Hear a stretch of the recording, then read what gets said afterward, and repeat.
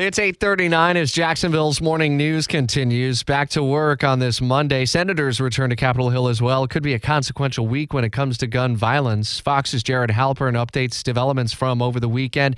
Are there still talks going on with this bipartisan group of senators on issues? Those talks are going on, and what will be interesting this week, Rich, is how those talks perhaps expand. Obviously, these talks have been happening with the Senate away over Zoom and the telephone.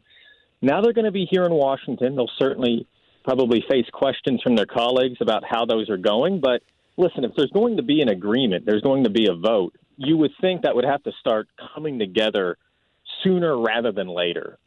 These things, I know we've talked about, have a shelf life.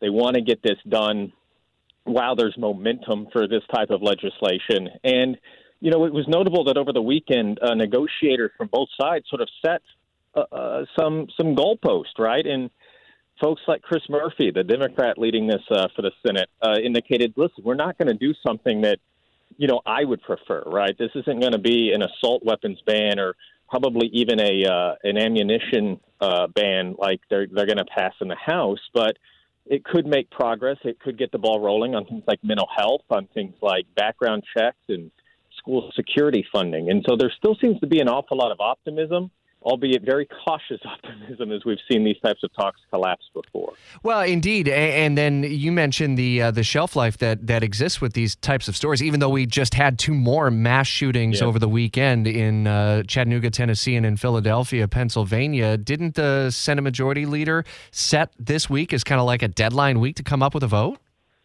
If not a vote, at least show signs that they are moving in that direction, right? Which is why I think this week we may start to see some parameters of what a framework looks like. What's the universe of legislation that this bipartisan group is coming up with? Is it background checks? Is it mental health checks like red flag laws?